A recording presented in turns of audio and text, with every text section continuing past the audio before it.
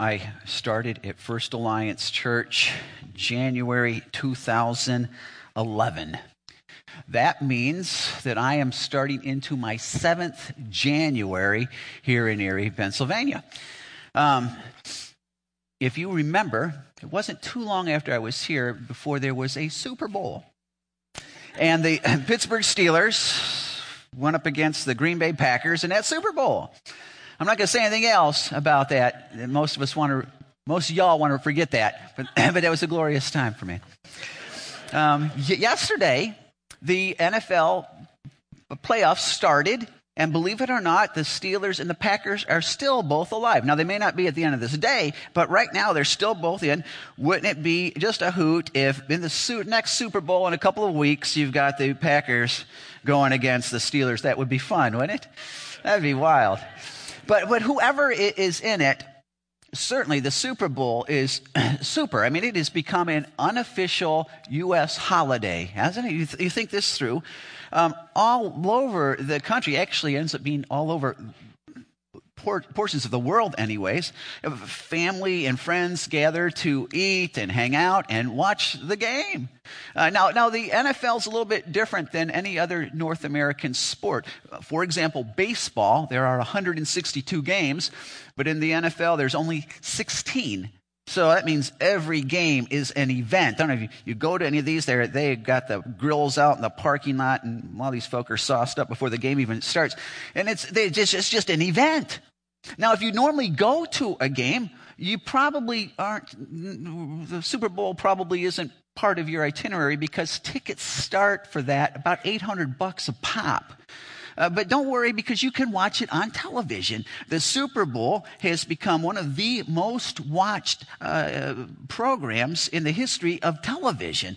In the last 5 years, over 100 million people have tuned in for each of the games. And you know, if you've watched the Super Bowl, that a lot of folk don't really care about the game. They're there because of the commercials, right? I mean, how many programs are there on TV where people want to forget the program, they want to watch the commercials?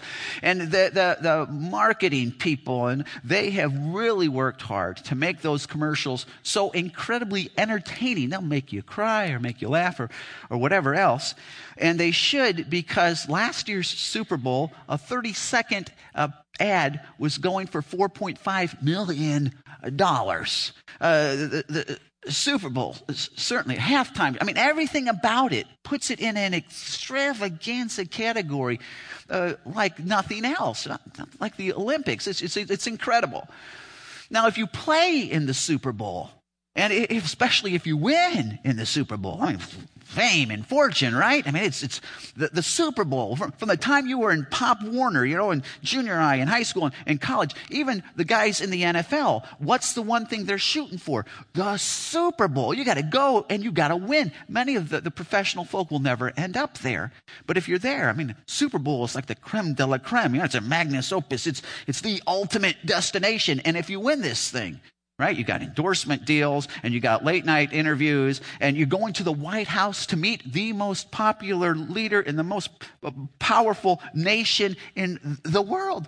I mean, there are parades and rings, and it doesn't get any better than the Super Bowl. But you got a question you have to ask. Is 50,000 years from now, will anybody really know or care? Will it have made any difference at all? It's like there's all the best of the best. You can take this over lots of different industries, are building their castles, and they're building their empires, and they're building their dynasties and their superstructures, and people are cheering them on, and the paparazzi's covering it all for us. But what they don't know is it's low tide, and one day everything's going to be washed away. And everything they've given their life for, and everything that they lived for is gone. Now, here's good news, though. According to the Scripture, you and I and us, we can do something in 2017 that is immeasurably greater than winning a silly football game. This year, 2017, you and me, we can do something that, 50,000 years from now, it will still be talked about. And will have made a difference 50,000 years from now. Jesus, not interested in wasting our time.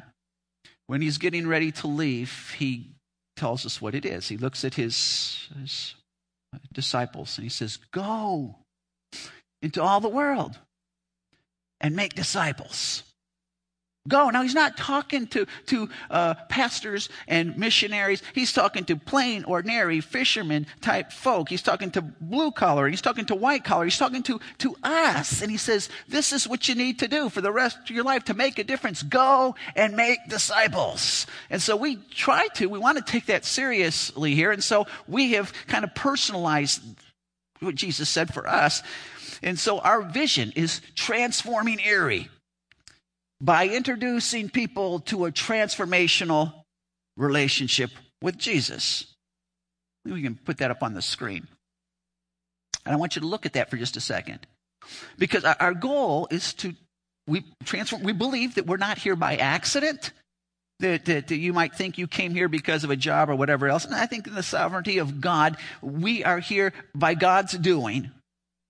And so this is our mission field.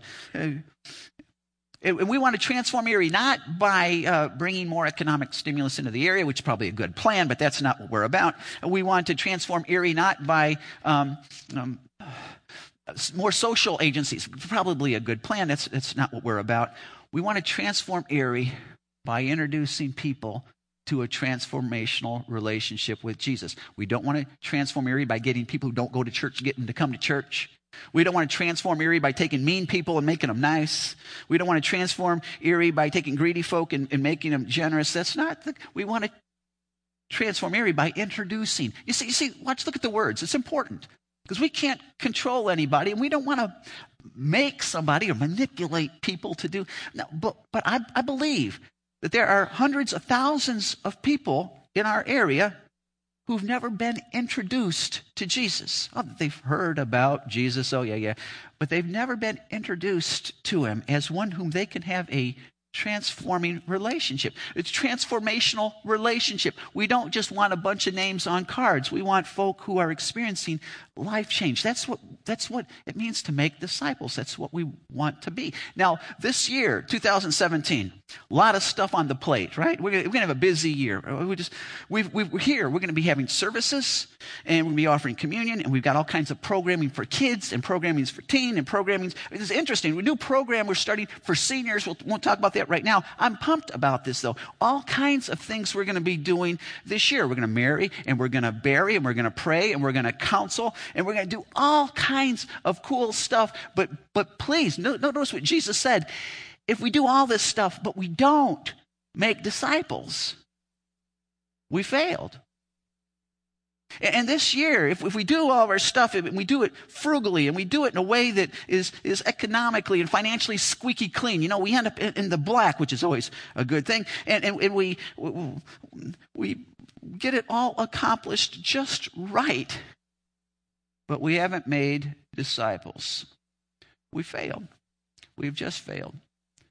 And so you say, well, okay, what's our strategy? What are we going to do here? Well, I'm glad you asked. Good question. Now, here's our strategy. I believe like begets like. So in order to make disciples, our strategy is by being disciples. I believe that if there's somebody who's full-orbed, 100% in, completely there, you know what? They cannot not make disciples. They will. They'll find a way to do it. And so here's our strategy for us to be the disciples that he wants us to be. And so here's the question. Are you a disciple? And you might say, well, I'm a Christian, which is, that's a good thing, good thing. But we're reminded that Jesus never called his followers Christians. He never did. He called them disciples mostly. You say, well, I prayed that prayer that one time and I raised my hand and I came forward and I signed the card. All good things, and I'm not denigrating any of that because it can be a key cog in the journey. But keep in mind, Jesus doesn't call us the brotherhood of the folk with the raised hand, right? he calls his people disciples, which means followers. And so this is not rocket science, right? You want to know if you're a disciple, if you're a follower of Jesus, here's the question. Are you following Jesus? Because if you're not following Jesus, whatever else you may be, you're not a follower of Jesus, right? Real profound this morning. If you're not following Christ, I don't care if you go to the church, I don't care what you read, I don't care whatever. If you don't follow Jesus, you're not one of his followers. Simple enough. Now, what we want to do is we want to say, okay, well, what does this disciple really look like? And here's where it starts. The Gospels are great, Matthew, Mark, Luke, and John. We just have to keep this in mind as we read that we are post-cross. And so being a disciple starts with this understanding that Jesus is God, and he left heaven. He became as a man. He came with one purpose, to die on the cross in my place, because I was supposed to be there. He died to pay the penalty for my sins so that the thing that separates God and I can be restored. And when I recognize that and submit my life to him accordingly, that starts the disciple process, right? Well, then if you follow his disciples in the text, you notice at least 4 characteristics. There may be more, but there are at least 4 characteristics that every one of these guys reflected on one level or another. And we're not trying to be cute. We just want us to remember it. So we're calling it the L4, right? And so a disciple is somebody who learns from Jesus. When these guys would follow Jesus, they want to know what he has to say. What do you think about this, Jesus? And what about that? And tell us about this and teach us that. A disciple is someone who wants to know Jesus' mind. They're someone who learns from Jesus. A disciple is someone who loves as Jesus. Now, the followers of Christ in the New Testament, and we might try to argue culturally here. I don't think we can go down that road. But you never find any of them going into their own home and closing all the doors. And it's just me and the internet, and that's where I'm going to worship Jesus and grow. Every one of those guys lived in community, because you can't be a disciple outside of community. Now, it's a whole lot easier, just me and the internet, right? And if it gets angry with me, I have to just unplug this thing. But it's harder to live in community. But a disciple is one who loves as Jesus. A disciple is one who lives for Jesus. We don't want someone just learning and somebody who goes to church, hangs with people, but we want someone who's transformed. They live for Jesus. Their life is being changed from the inside out. We're not talking about behavior modification. We're talking, I love him so much. His will is in my heart. I'm learning, and so my life is changing. They live for Jesus. And then the 4th thing we see about a disciple is they lead to Jesus. I mean, these guys did not go sharing their faith because it was a good thing to do. It usually got them killed, but they did this because they couldn't not. You got to hear about this. Come check this out. Isn't this the one? They led to Jesus. And so what we want to do for the next 4 weeks, I want you to picture your spiritual life, kind of, okay? It's like a dashboard on the car. And you've got 4 gauges, each of these. You got the learn from, and the love as, and the live for, and the lead to. You got 4 gauges. And so the question, each week we're going to go through one of these, is where's my personal gauge? Is it redlining? Maybe it's doing great. That's wonderful. But where's my personal gauge? If the way we're going to make more disciples is by being better disciples, I need to work perhaps to get my gauges where they need to be. Now, the first one we want to look at this morning is disciples learn from Jesus. And so if you got your Bibles, if you'll turn with me to a unique passage for this, but Psalm chapter 1. Psalm 1. This is obviously great text. They all are, right? Let's read just the first 2 verses. It says, "Blessed is the man who walks not in the counsel of the wicked, nor stands in the way of sinners, nor sits in the seat of mockers, but his delight is in the law of the Lord, and on his law he meditates day and night." Now, something you need to just keep in mind is this, in the Hebrew Bible, is not Psalm 1. It is the introduction to the Psalms. Stop, think about that for a minute. That's huge. because that means the Holy Spirit here in Psalm 1 has given us a summarization, basically, of the entire Psalter. In one nutshell, 6 little verses, the Holy Spirit has shared with us what the whole book of Psalms is about. And I'll go beyond that. I think Psalm 1 is a keystone chapter in the whole Bible.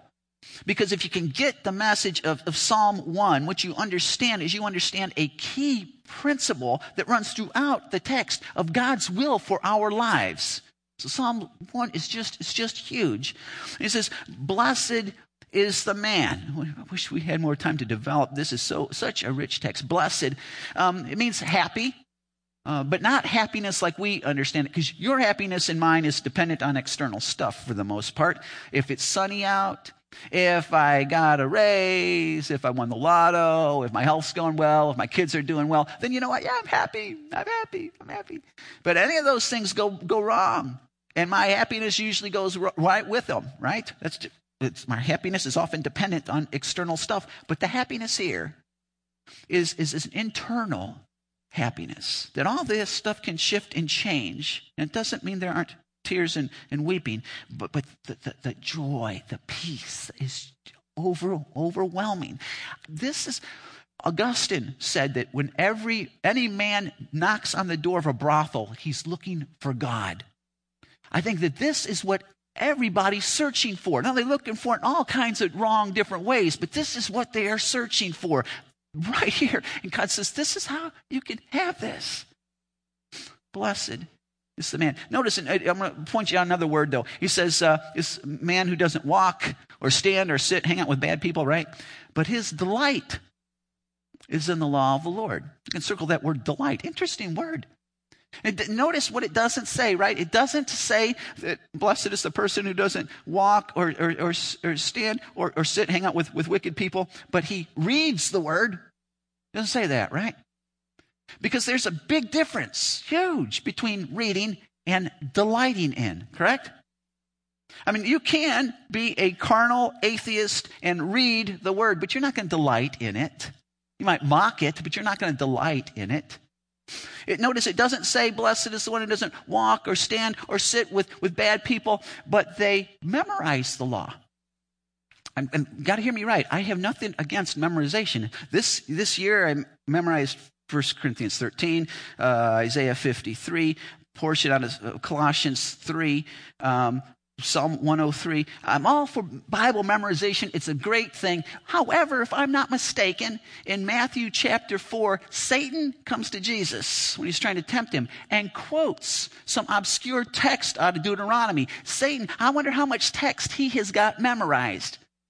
Now, he's got it memorized, but does he delight in it? Two different things, right? Two different, they can be two very different things. Doesn't say that. It says, but his delight is in the law of the Lord. This understanding of delighting in God's word, loving God's word, is a key characteristic of a disciple. Just look, Psalm 119. This is all over the place. But oh, how I love your law. It is my meditation all the day. It doesn't sound like the guy is being, oh, well, I guess I got to read the word again. Now look what he says. Next text. Jeremiah says, your words were found. This is our eat this book text. And I ate them, and your words became for me a joy and the delight of my heart. Look at why. Because I'm called by your name. It's normal for those who know him to take joy in his word, to make it their delight. Next text. It says, more to be desired are they, that's the precepts of the word of God, than gold. Even much fine gold, sweeter also than honey and the drippings of the honeycomb. This is way before processed sugar, right? And so honey was sweet. He says, this is sweeter than that. Next. He says, how sweet are your words to my taste, sweeter than honey to my mouth. Next.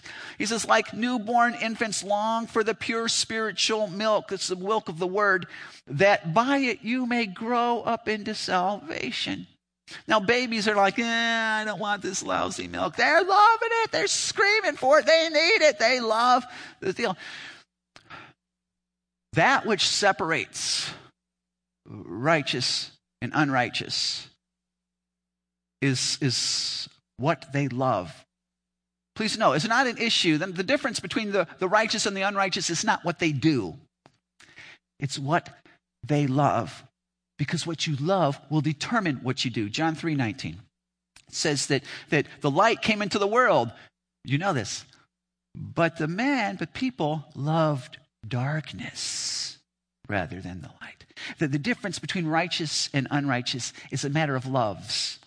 Because what you love, you're going to do, right? You have a guy or a girl that you delight in, right? You're always thinking about them, right? And you're trying to figure out how to be close to them. And you're trying to connive and put things together because you got to be by them and you want their paths to accidentally cross and you need to be with them. And so because you delight in them, you're thinking about them all the time. You want being by them and with them is not a chore. It's what you want. It's what you're trying to do because you delight in them. Meanwhile, contrast that with somebody who's just a pain in the derriere. They are confusing and they sap the joy and they are negative. You don't want to be with such a person. You are trying to avoid such a person. Now, you got the parallel, right? If you delight in the Word of God, you don't have to be exhorted to be in the Word of God. You're going to be there. Meanwhile, if you don't delight in it, reality is we could preach 2,000 sermons on all the reasons why you should be in the Bible. But if you don't delight in it, maybe you got exceptional discipline. But for the most part, you're not going to be there. It's not an issue, I'm too busy. It's not an issue of time. It's much more basic. It's an issue of loves. Do you delight in? Because if you delight in it, you'll be there. You might say, well, I kind of like the Bible, I think, and delight in love. Now, sometimes, once in a while, not too often, if we're really honest. I want to, but I don't love, delight in. I just not. So how can I learn to delight in the Word of God? That's the question. That's huge. Psalm 1 answers that question for us. How we can learn, if we're going to be disciples who learn from Jesus, it's got to start not with just straight out, drill sergeant discipline, as much as a delight in His Word. And so let's look at it. Just in these two verses, he nails it for us. First thing you need to do, you want to learn to delight in the law of God. First thing you have to do is shut down the spiritual toxins. Okay, shut down the spiritual toxins. He says, blessed is the man who walks not in the counsel of the wicked. Now, we live in a world that is wicked. It is anti-God. And we're not advocating anyone go hang out in a cave, and that's not what the psalmist is saying. But what the psalmist is doing, what this person here has done, this guy who's walking in the counsel of the wicked, there's a proverb that says, above everything else, guard your heart, for from it flow the well springs of life. Well, this guy has decided to not guard his heart. His mind's a sponge, right? Our minds are sponges. And as he walks through life, as he's got all the people talking at him, as he's got all the voices coming at him, he's listening. He's listening, I wonder. I'm thinking about this. Wow, makes sense. I wonder. He's listening. He's soaking this stuff in. His mind's a sponge, and all these different pipes are kind of wielded into his head, just pouring these toxic messages, unbiblical messages. And he's listening. Yeah, well, what happens next? Nor stands in the way of sinners. You see the digression. Now these guys put on the brakes. He stopped. This is standing in the way of sinners, in the way of. It's a Hebraism. It means to wear the shoes of somebody, right? It's to walk in their steps kind of thing. It's to be like them. This guy has moved from listening to accepting. Now, maybe he thought he would never get there, but he's shifted here. I had a buddy one time. My family, we're a little into health stuff, although I cheat sometimes. But anyway, take vitamins. I had a buddy one time says, oh, vitamins are so useless. All it's going to give you is healthy urine, because you're going to pass this stuff right out. And I said, well, okay, sure. Okay, well, listen, here's a tablet of arsenic. I recommend you take it because don't worry about it because it won't get in your system. You just pass that right through. It won't matter. Reality is it does get in your system, doesn't it? Reality is it does make a difference. And so these folk who are thinking, well, this is not a big issue and I can just listen, and without thinking that it's going to change them, are so deluded in this regard. It's two great verses. Check out these verses. This is a principle all over Scripture. Proverbs 13:20. I love this verse. Whoever walks with the wise becomes wise, because the inverse works as well. But the companion of fools will suffer harm. They will suffer harm. 1 Corinthians 15:33, it says, don't be deceived. And whenever you see Scripture say, don't be deceived, red flags need to fly, because that means I have a propensity to be deceived here. And so when it says, don't be deceived, I should think, well, maybe I am deceived. Bad company will corrupt. It will ruin good character. This is Galatians 6. This is one of these big principles all over Scripture where he says that don't be deceived. Again, God is not mocked. Whatever a man sows, that he will reap. And when you sow unbiblical worldview stuff, don't think you're not going to reap it. Of course you will. It's a principle of Scripture. Of course you will. When you're listening to the wrong group at school or at work or whoever you're hanging with, or the Dr. Phil, the people on the TV or the self-help books, you're listening to folk who are proclaiming an unbiblical worldview, it will have an impact on you. If you think that you can get by without it, you have an incredible misunderstanding of your own heart, of your own wisdom, of your own innate goodness. Because we think, hey, I'm a discerning person. I've got a wisdom, that goes beyond most people. I know, but that's a gift I've got, and I can figure this out. Well, look at this poor guy. He walks, then he stands, then he sits in the seat of scoffers. He sat down for a while. He's moved into the neighborhood. Don't miss this. He's sitting in the seat of scoffers. You got this. He went from listening to now espousing.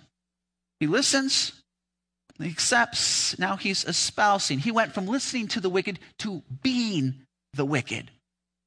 He's proclaiming, he's mocking, he's belittling, pejorative language against those who believed what he once believed. He's shifted. Let me just ask, might you be in this category today? Well, you've subjected the sponge, and for whatever, forgot to reason, but you did, and your mind has been filled with these unbiblical worldview perspectives. And you espouse stuff today that you would have never espoused way back when you were walking close. This is where this guy has genuine happiness, by the way, is going to evade him, won't it? If you think, this is important, because if you think you can participate in conversations that proclaim unbiblical perspective, and if you think you can participate in entertainments that proclaim an unbiblical worldview, and if you think you can listen to music that has an unbiblical worldview, and if you think you can live in this culture where all the messages for everything from doctors to teachers to of course the media, unbiblical worldview, if you think you can get through that, and that the thing that's going to really solve the day is your heart because you got this great gift of wisdom, understand that Paul says, in my flesh dwells no good thing. And that in my heart is, according to Jeremiah, incredibly wicked and deceptive. You do not have the wherewithal to make it. You just don't. Man, I say, when I was at Moody, they encouraged us strongly when I was at Moody to be a part of a ministry, weekly ministry. And this one gal and myself, Cheryl, we had went to this real classy high-rise, and it was kind of a retirement high-rise, and we were assigned a gal there, and we had to go every week and do whatever she needed us to do. Mop the floors, go shopping, walk her dog, just sit and talk with her, whatever she wanted us to do. And I'll call this gal Mabel. Mabel, when you see her, you realize she's a woman of class. She's got some really cool jewelry. She's dressed to the nines. You knew that she was a woman of means. Mabel, when you talk with her, she was, I don't know what she did for a living, but she was incredibly astute with international affairs and with world financial systems. And she was just very, with philosophy, just a very intelligent woman, could converse in almost any subject. But Mabel had some goofy things going on. One of the things that she did is she collected, I think, paper bags. So whenever you went to the grocery store, way back when, you didn't go to Wegmans and get stuff in a plastic, but they didn't deal with the plastic. Everything was paper bags. You remember this? And so this woman, I think, saved every single paper bag she had ever had in her whole life. And she was like 200 years old, and so there's a lot of paper bags. Now, they were folded nice and neat and stacked. She had a bedroom, I'm kidding you not, just stacked with this stuff. Paper sacks. I'm going, She also collected cereal boxes.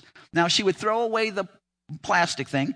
Then she would flatten the box nice and neat. And she had eaten cereal 3 meals a day for her whole 200 years of existence. So we had millions of these paper. I'm serious. There had to be thousands of cereal boxes stacked up. I go, And also what she collected was envelopes. I mean, we're talking used envelopes. Every piece of mail before email, we got a lot of this stuff.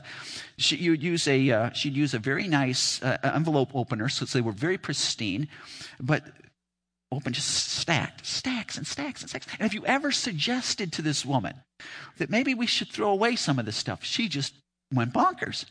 No, it's important. I might need it. I'm thinking, how are you going to need? But she was sure that this was important, that she might need it. Now, she didn't collect, bongs in pornography. She wasn't collecting drug paraphernalia. These were okay things, I guess, could be useful things, but in this case, they were useless things. They were garbage. She was spending all of her time collecting garbage. I think sometimes we pumped into our minds stuff where we're saying, it's all right, man, this isn't that bad of a thing. And so we're just collecting. It has collected over the years all kinds of stuff. And what we need to do is just shut the valve, turn the stuff, get rid of it, declutter our sponged minds, our souls. Because when we hang out in conversation with folk, the question is not, is this trashy? We all know if it's really a trashy conversation, we shouldn't be a part of it. We should walk away. But here's what you need to ask. Is what's being said or communicated a unbiblical worldview? You've seen conversations with Christians where there's gossip or hate or racism or pride and self. But because it's Christian, it's okay. No. Forget it. Forget who it's talking about. Is this unbiblical worldview? Perhaps conversations. You live in a world with all kinds of conversations you're part of on a regular basis.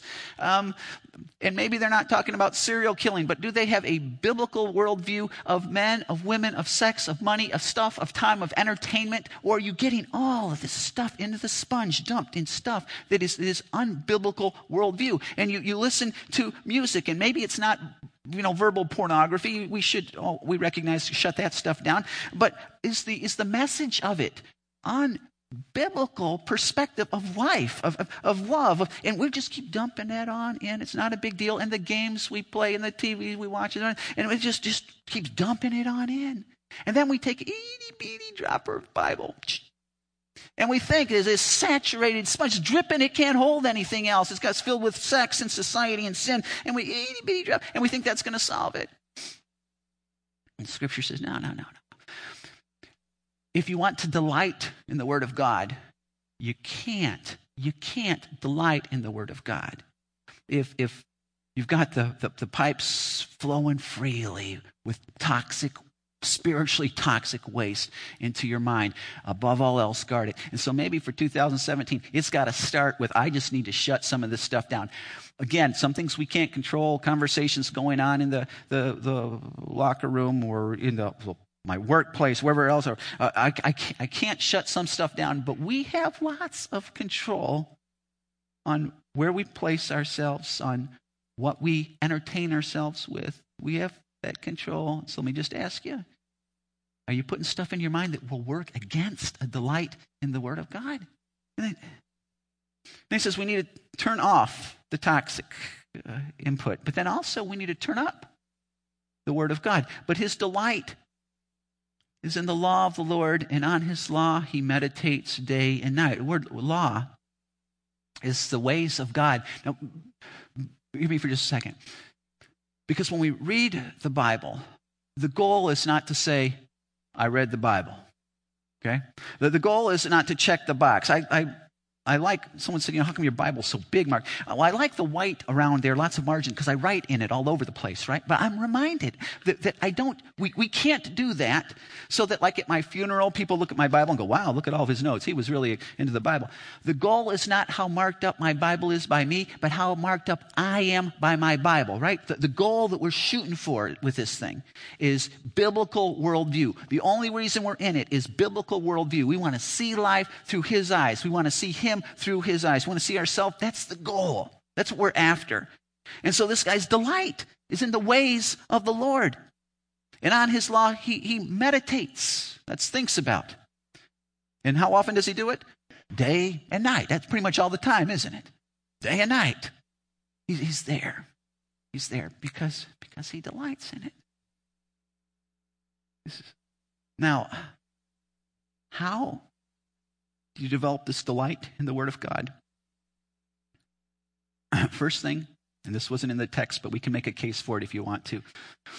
I would say, if you want a deeper love for his Word,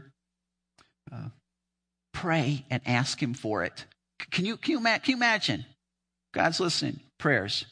And we pray and we say, God, I don't love your Word like I should. You know that. But I want to. And probably I don't, because I don't see it as you do. I don't see it as the precious treasure. I think it's irrelevant. But I want to love it. I want to see it through your eyes. Would you give me that love? Please, would you rearrange my spiritual taste buds that I long for your Word?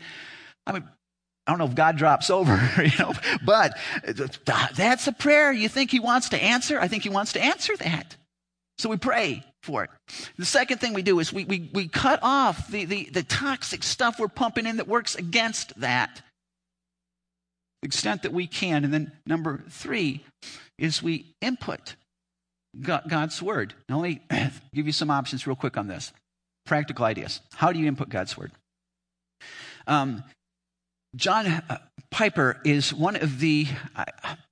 I really like Piper. Don't always agree with everything he says. He's kind of in your face, but I love Piper. He's a pastor out of Minneapolis. He's retired now, a scholar, a genius. But one thing you need to know about Piper is this guy bleeds the Word of God. Now, I've been listening to Piper off and on for years, but one of the resolutions for 2017 that I have is he has started a program, show, whatever, a couple years back, Ask Pastor John. And what happens is people will call or write in any question, and he will take between 5 and it never goes more than 15 minutes to answer that question.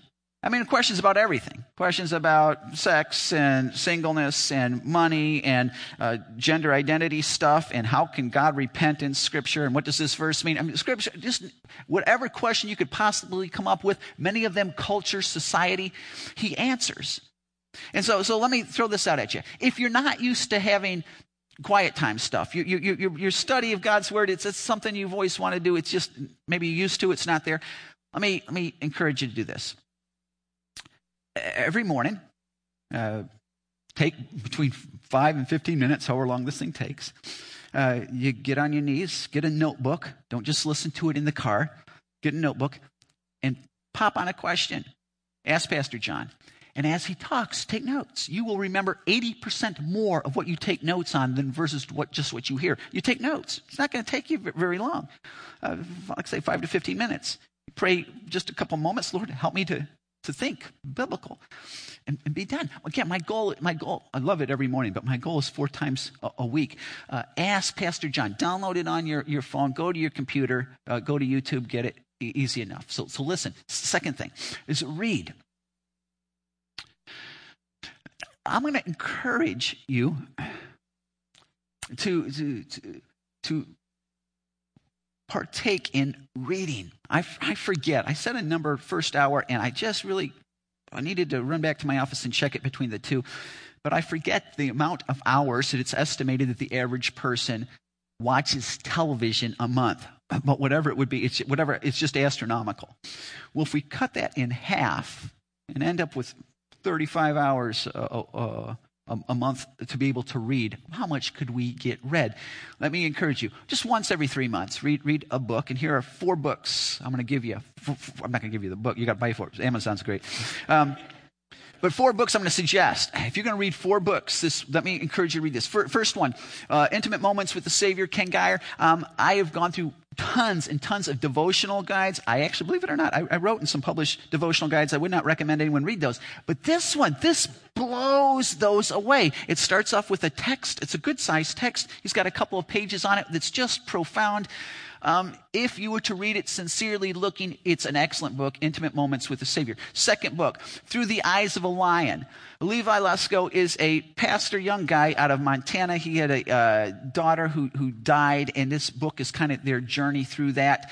But it's much more than how to deal with hard stuff. This is a call to radical discipleship with whatever this world throws at you. If you start reading this book, you won't put it down. It's a great book. It's not real thick. Through the Eyes of a Lion, Levi Lusko. Let me recommend that you read that. Third book that you should read is Praying with Paul. I've read at least 24 books on prayer, and I'm telling you, this is the best book I've ever read. It's a little bit headier than Through the Eyes of a Lion, but I'm going through it right now for my 5th time. And what it does is sometimes we pray and we think that any prayers are okay, it works. Well, let me ask you, maybe you don't pray biblically. And so what he does is he takes you through Scripture on really how to pray. Fascinating, liberating book. Praying with Paul. 4th book, this is a great book, Habits of Grace. I think this guy is on staff at Piper's Church. At least he's in his congregation. I just started reading this past, oh my goodness, this is one of the ones I was reading when I was on vacation.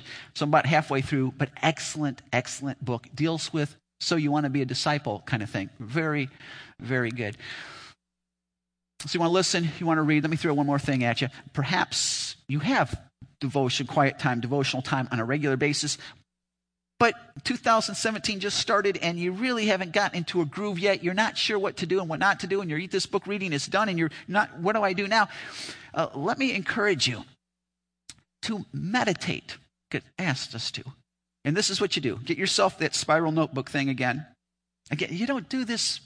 Please, it's not like, well, I'm not a journal type of person. If you're in class and the teacher's talking, you're just going to sit there, yeah, I'm just not a notes-taking kind of person. No, you're writing this stuff down and you're asking questions about this, and because you know that there's an exam coming and you don't want to flunk. You want to know this stuff. It's not enough to say, well, I was in class, so they're going to pass me. No, you need to know this information, and so you got the notebook because you want to know what that passage says. And so to meditate on it, you're looking at just go through, I'd start with Mark or John, and just grab a paragraph.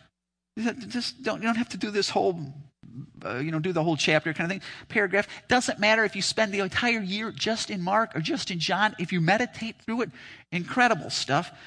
And the meditation works on questions. And so all you're doing is you're asking questions. I wonder why he said that word over and over again. And I wonder what he was thinking with this. And what does he mean with that? And this seems like it goes against something else that he said. And you're just asking questions. Back and forth, and it's like a cow chewing his cud on this thing, and you're saying, what's this mean for me? And so in this journal, you're looking for certain things. Okay, you're looking for, are there any sins in here that it says that I should avoid? Let me write those down. That's pretty clear. Are there any promises? Are there any commands in here that it says I should do? Well, I'm going to write those babies down. While you're looking at it, say, what does this text teach me about God? Because I believe every text, maybe not every verse, but every pericope, every literary unit, teaches you something about God. Maybe his values, what he's about, what he likes, what he doesn't like. What does this teach me about God? Another question, what does this teach me about me? Because again, I believe every literary unit of Scripture was given for a purpose, and the purpose is to correct our messed up thinking or our messed up hearts. And so What is this? What do I have a propensity to do based on this text? You write it out. And then most important question, you can't forget this one, is how is my life going to be different today because of this text? What am I going to do or think? And don't worry if you don't nail every single question, but you take this with you through the day. It's the meditating on it day and night. 2017. We want to reach disciples, and like begets like. We're not going to do it unless we are top of the game disciples as much as we can be in this area of learn from Jesus. On your gauge, on your dashboard, where is yours? Learn from Jesus. Are you redlining? It's empty. Where are you at? Better question, what are you going to do to improve that? Let's pray.